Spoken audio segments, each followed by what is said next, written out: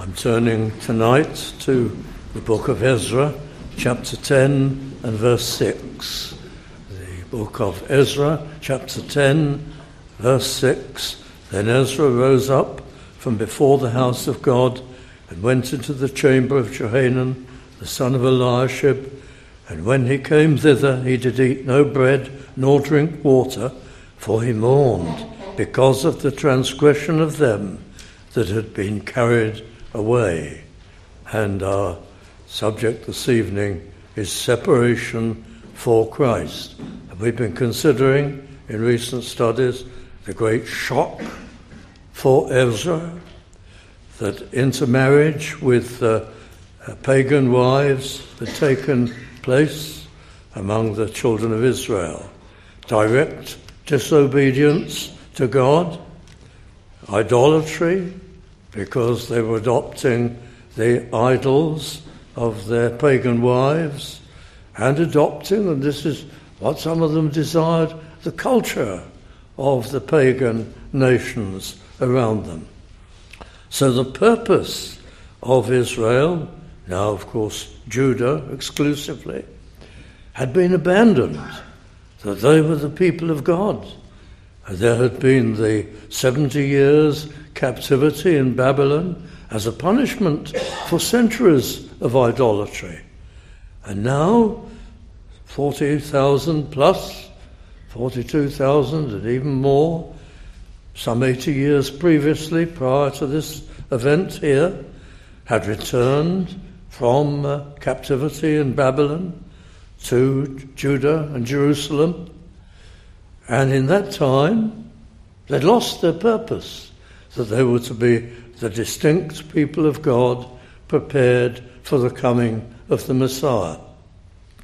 And they disobeyed God and adopted the idolatrous worship. So it's 458 BC now, and here in verse 6, it's been discovered, these things, and Ezra has mourned and prayed, and now he moves a general proclamation that these cases will be dealt with. There were altogether 136 known cases of marriage of pagan wives, and nothing had been done about it. They had law and order, they had princes and judges, they had the power and they used it. They exercised discipline, they dealt with no end of things, but they ignored this particular activity. Possibly they ignored it because some of the chief offenders were none other than priests. Even 4 people are named from the high priestly family, sons and brothers, and many ordinary priests and many Levites and other temple servants, and some 86 of the general lay population. Now there were in Judah, having returned from their captivity at this time, possibly 50,000 men, 60,000 men. It's difficult to know the precise number. 42,000 had returned 80 years previously. Some 21,000 of those were male adults. And in the circumstances with the population rise, perhaps there were that many more males now. So you might think that 136 is a relatively small number. And it is, yes. But this is the most serious offence for Israel. This is one of the worst things they could possibly do. And it was utterly shameful and disgraceful. And it would spread, as these things had in the past, and would now, like wildfire. And this was the reason why they'd been in captivity in the first place. And so there was this move made by Ezra the priest, and in order to bring these offenders to justice. And you read in verse 6, as we just come into the subject, halfway through the verse, when he came hither, he did eat no bread nor drink water, for he mourned. He took this so very seriously, he felt it so deeply, because of the transgression of them that had been carried away. It was a blight on the whole of the land. I would think there was already a perceptible discipline or punishment from God. It doesn't actually say this in the text. It does speak of the great rain that was very uncomfortable for them. They were called to a kind of convocation, all the heads of the families of the country. They came, they assembled in a great broad street that was then outside the temple in Jerusalem, and they couldn't stand there for long because of the rains and the cold. When it was winter, and it is cold at that time, and there are rains, but this sounds as though it was something much worse, and it's mentioned again further on in the text. So there's every likelihood that this is a form of judgment already, that there was a sort of deluge on the land and swamping of crops and so on, that there were tokens from God of his disfavour, and they mention it, or half mention it. They say that God's anger will be removed from us. Well, there they are, standing in this drenching rain outside the temple. Verse 7, they made proclamation throughout Judah and Jerusalem unto all the children of the captivity that they should gather themselves together. And this is where they come, into that street outside the temple. There's a penalty for those who won't come. They'll forfeit their small holdings and their goods, everything they possess, and they'll be excluded from the nation of Israel, Judah, as it was now. That's in verse 8. So here's the gathering. Verse 9, all the men of Judah and Benjamin gathered themselves together unto Jerusalem within the 3 days. That would be no mean achievement. The date is given, and we'll know from another piece of data later on that it took exactly 3 months to exercise the disciplines through the justices. And all the people sat in the street of the house of God, trembling. There seemed to have been something akin to an awakening, because there's a tremendous sense of awareness of the seriousness of this for the whole land.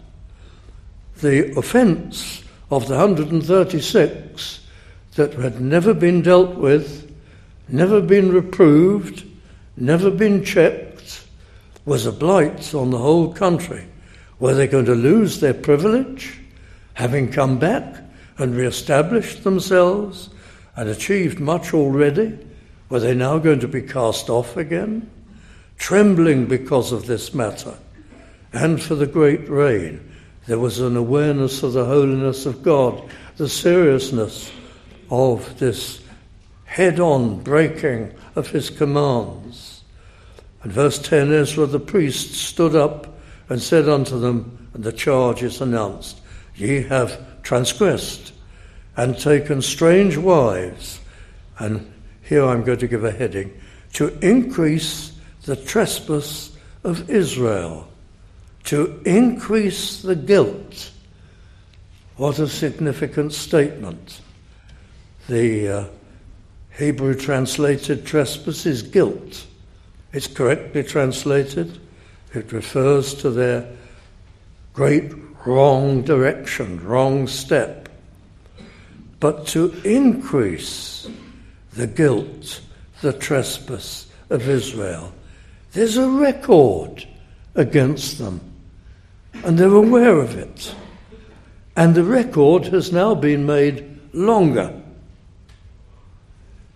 They've been much punished already. Are they going to be returned to punishment? How much longer will God tolerate them with this continuing record of disobedience?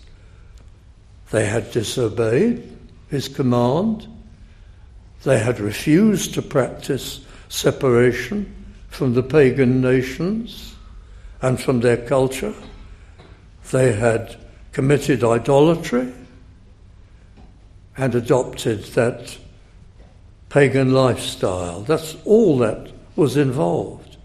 And they'd increased the trespass of Israel.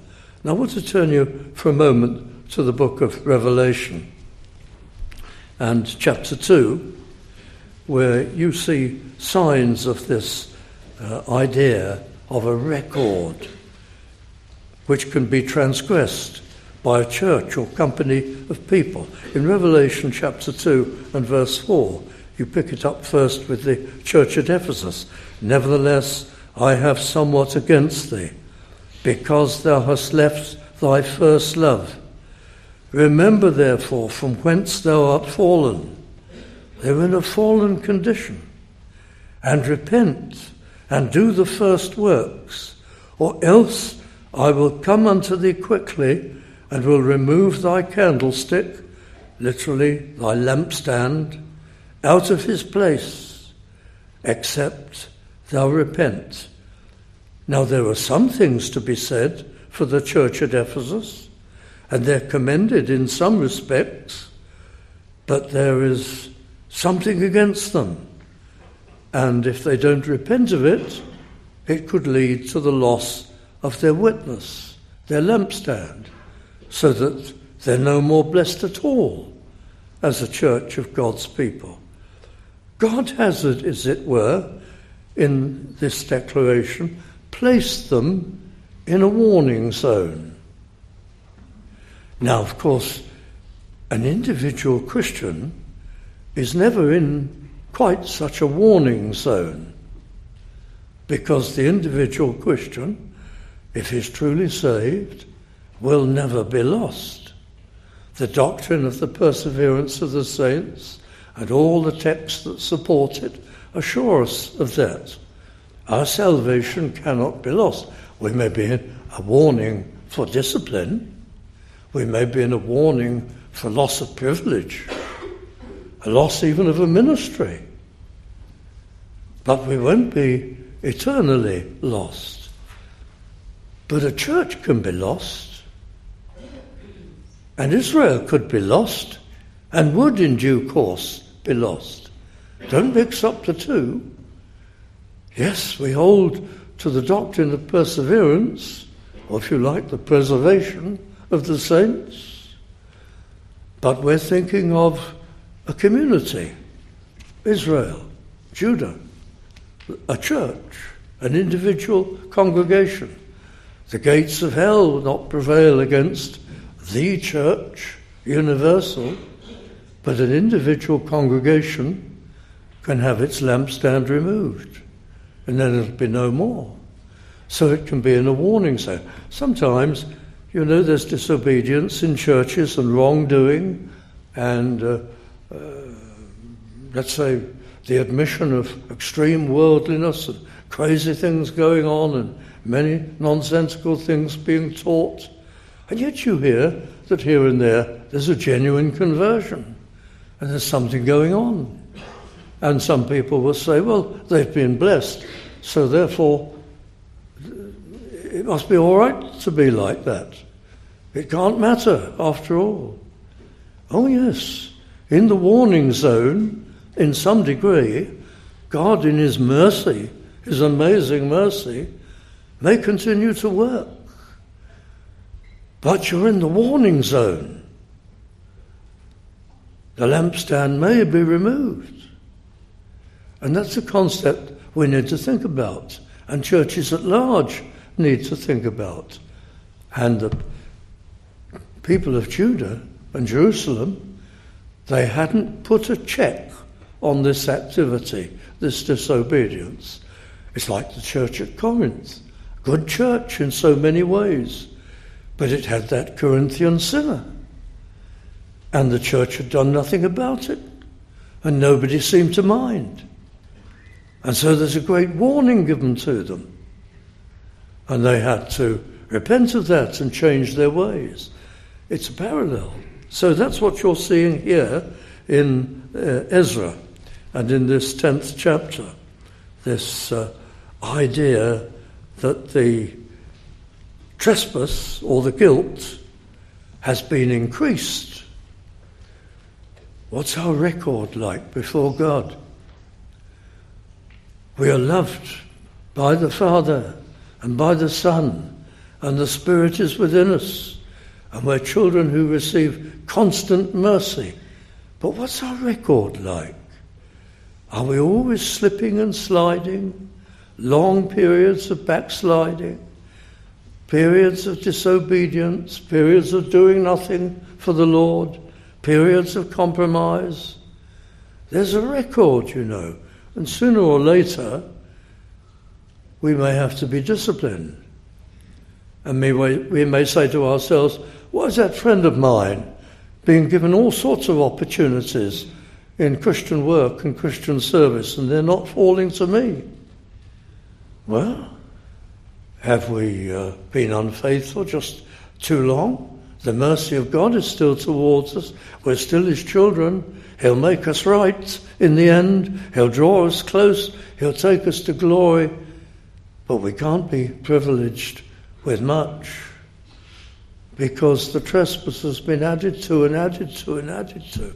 So we've got to be as earnest as we can be, and as zealous, and as faithful, and walk in communion with the Lord. So that's what we're seeing here, that there is a kind of point at which God has to move, and to discipline, and to restrain. And it's here in verse 10 of chapter 10, Ezra 10, to increase the trespass of Israel. Verse 11, now therefore make confession unto the Lord God of your fathers, and do his pleasure. It's a beautiful way of expressing it. After all, they were a typical church. They weren't all saved.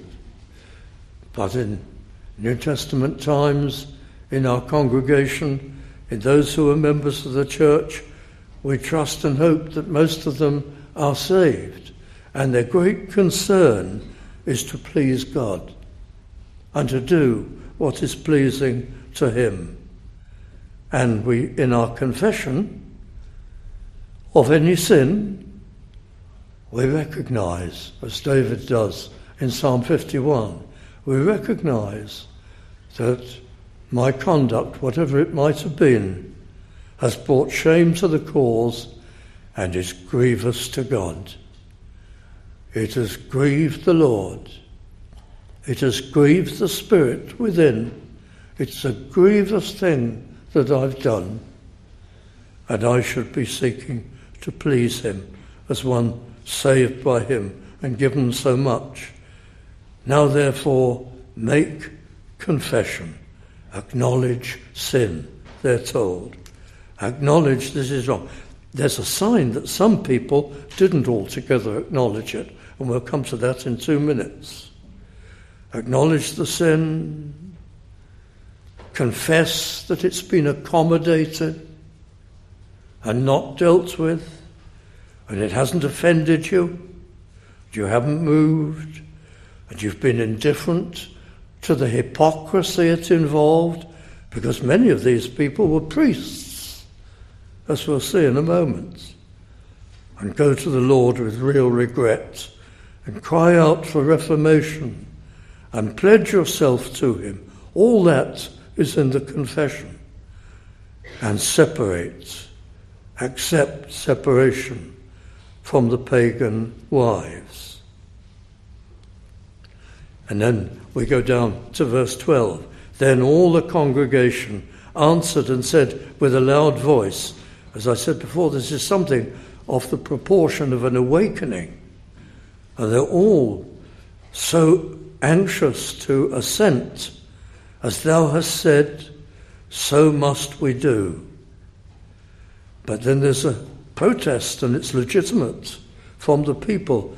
But the people are many. It's a time of much rain. We're not able to stand without. Neither is this a work of one day or two. They knew that there were many people through the land. For we are many that have transgressed in this thing. And so the proposal comes for the rulers of the people and the judges and the princes to take by appointment all the offenders. And then at the end of verse 14, they say, until the fierce wrath of our God for this matter be turned from us. Another indication that there was some very perceptible judgment of God on the land, which they wished to bring to an end. And then there were four people altogether, two people, Johanan and Jehaziah, the son of Tikvah, and they seem to be protesting, and they have two men to support them. Verse 15 is interesting. It begins with the word only. But the original, the word means more however. So only is a good translation, but only in the old-fashioned usage of the word. It's here as almost a synonym for however. However, Jonathan and Jehaziah were employed about the matter. The original text says, stood forth. Now our translators have taken it in a positive sense. They were prominent in the execution of the matter. Most of the modern translations go the other way, and stood forth means they opposed the motion, as it were. And that's more likely, although there are strong arguments either way. It's more likely because of the way the verse 15 begins. However, it introduces you to a sour note. And so there's some opposition. But no more is said about the opposition. It was obviously overwhelmed and was taken no further. But there could have been some there, if that's a correct understanding, who even wanted this matter left alone. And verse 16, the children of the captivity did so.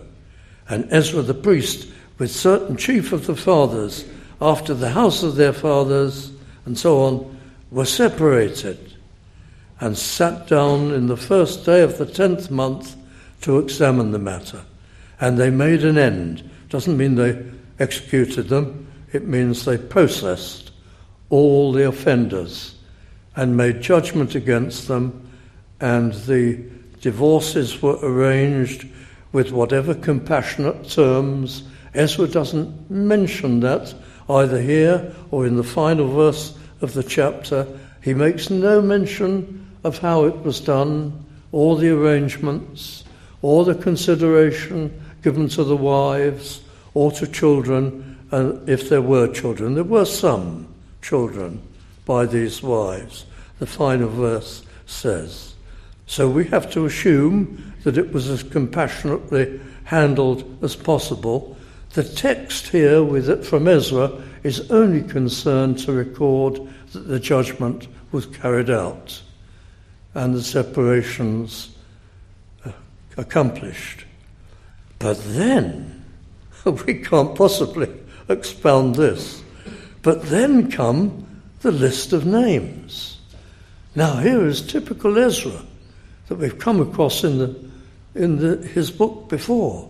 He goes into great detail and he gives the names of the offenders and their families, and they're all listed. So we know that there were a total number. There were something like 4 from the high priest's family. We can trace that. There were 13 from other priestly families. The text says so. There were 10 offenders from Levitical families. There were something like 24 offenders from temple servants, musicians, singers, and others. And there were some 86 lay offenders. through the country. So many leaders among the people. And as you look at this list, you can see that leaders were the first to fall,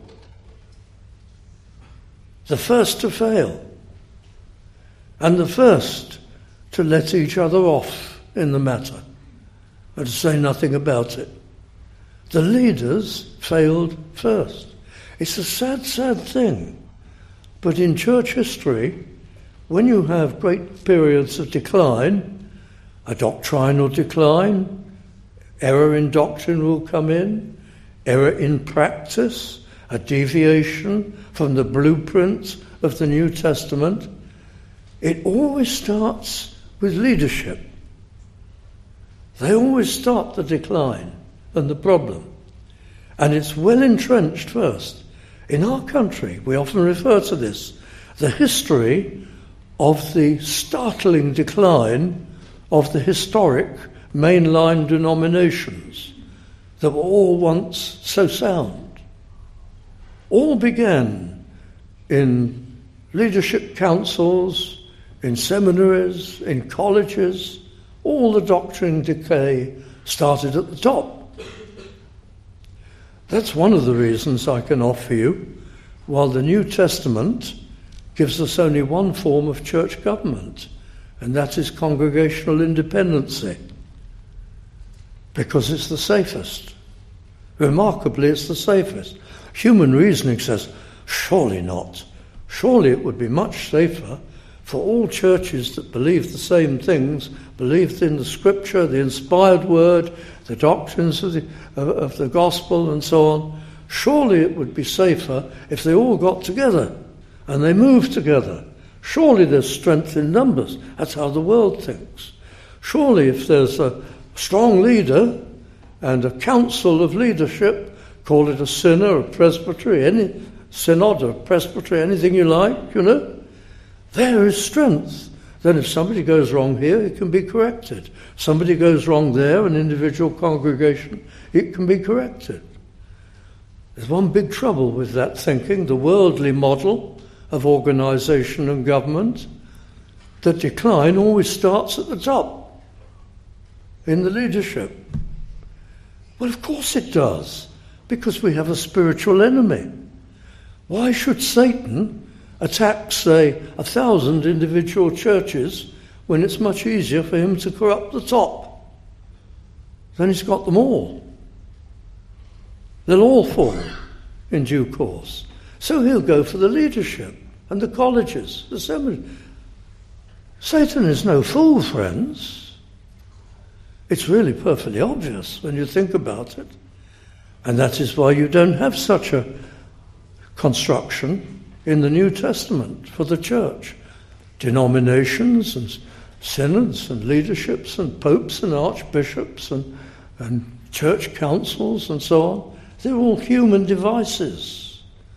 And they mean well when they start, and they may do well for a time, but they all collapse. And Satan is already training the men who will get to the top. And he picks somebody who is probably not even a true convert, but he's very clever, and he can learn the doctrine, and he can excel in theology, and he can climb up the ranks, but he's a very ambitious man. And he's a man who loves to control and to organise. And Satan's got his career charted until he becomes the head of that denomination. Then you can write it off. So I'm pointing this out from the book of Ezra. You see it reflected even here. The rot starts at the top. So the genius of New Testament government is that there isn't a top. There's only Christ and his word. And every congregation is autonomous. Of course we can fellowship together and assist each other, but we don't want to be in the same organisation, because immediately it will start to rot. And it usually takes a good group about 50 to 70 years to fall, sometimes faster. If you could trace the history, say, in the United States, I read a very interesting book once, tracing, it was up to date up till about 1980, tracing all the Presbyterian denominations, which are numerous, that have ever been started in the United States. Usually they've started because the one to which that group of churches belonged originally has gone wrong. So they've withdrawn and started a new one. And the book traces how quickly that new group goes wrong. And there's another exodus, and another Presbyterian church begins, and how quickly that goes wrong. And we never learn. We do the same thing over and over again down the centuries. And you come back to the New Testament and you find the autonomy of the individual congregation, answerable to God. And then there's something else about this. This is a very negative, almost cynical point, but there's something else about this. If an individual church loses touch with the Saviour, loses touch with the doctrines of the Bible, and people are no longer converted, and the membership sags and sags and sags, what happens to it? It self-destructs. It disappears. But if it's a Church of England church, the denomination holds it up and keeps it going in its corruption and its failure. And so with most of the denominations. So while that's a rather cynical negative point, autonomy of the local church and independency even has its own self-destruct system for those that do go wrong. Well, we could speak about this for a long time, and I'm really consuming time. But let's come back to this extraordinary list. This is the list of all those who offended. Shameful compromise, direct disobedience, tolerated by the majority, though they had the power. I mean, look back at verse 8. Here, this is interesting. And that whosoever would not come within 3 days, according to the counsel of the princes and the elders, all his substance should be full. Look at the power that the princes and the elders had. They could declare that if you didn't come for judgment, you'd forfeit all your goods and holdings and be excluded. Now, I'm mentioning that to show their power was active. They could have dealt with this sin. They had the power. They didn't bother. They didn't do so. That's why it was all so serious and a blight on the whole nation. And so this is the situation. The sin is dealt with, it's judged, it's mostly eminent people. This makes you think again of worldliness in churches, doesn't it? What is the modern equivalent of the idolatry of the Jews in the time of Ezra?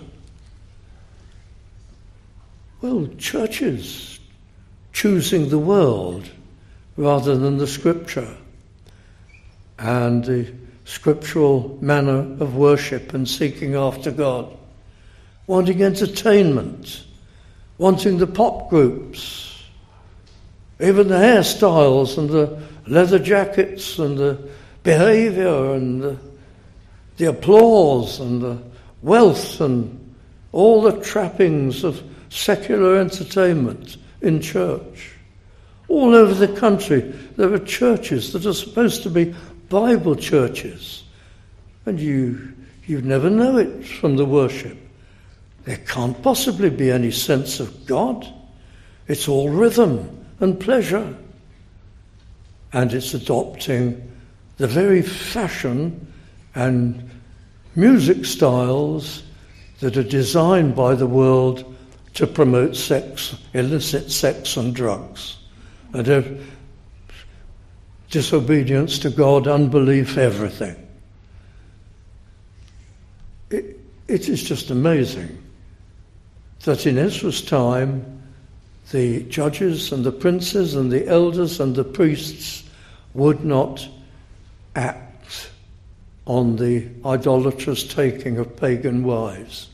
To me, it's astonishing the state of affairs that we see in churches that claim to be Bible-believing churches today.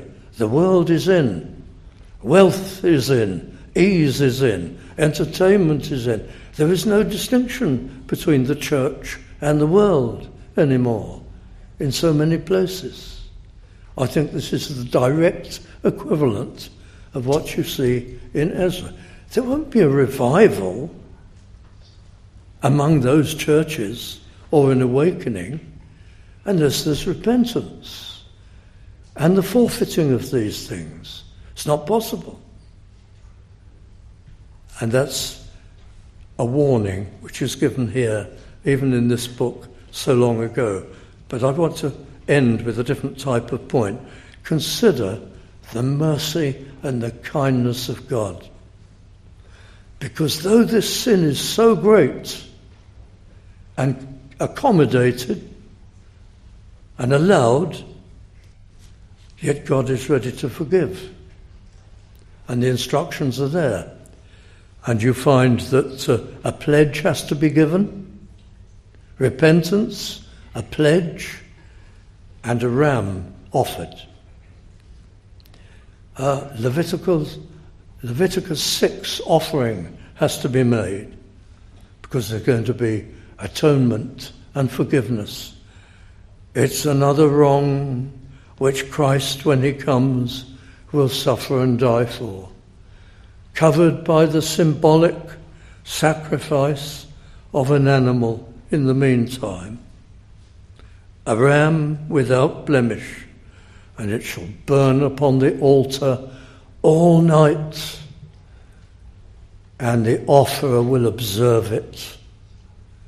A long vigil, as it were, watching that sacrificial carcass burn and the cinders blaze all night long. That is the punishment symbolized for this crime which God has removed from you and will take away. The mercy of God, the kindness of God, they will, after all, be blessed. But it requires a real consciousness of sin. And mercy and grace is offered to all the churches in Revelation. I could go through that list again. There are 5 out of the 7 are given a solemn warning in Revelation. But the warning is accompanied with an offer of mercy and restoration. So though the sin is great, and the forgiveness of God will flow if there is true repentance. Worldliness is a terrible scourge, friends. It repeats and repeats in different forms through history.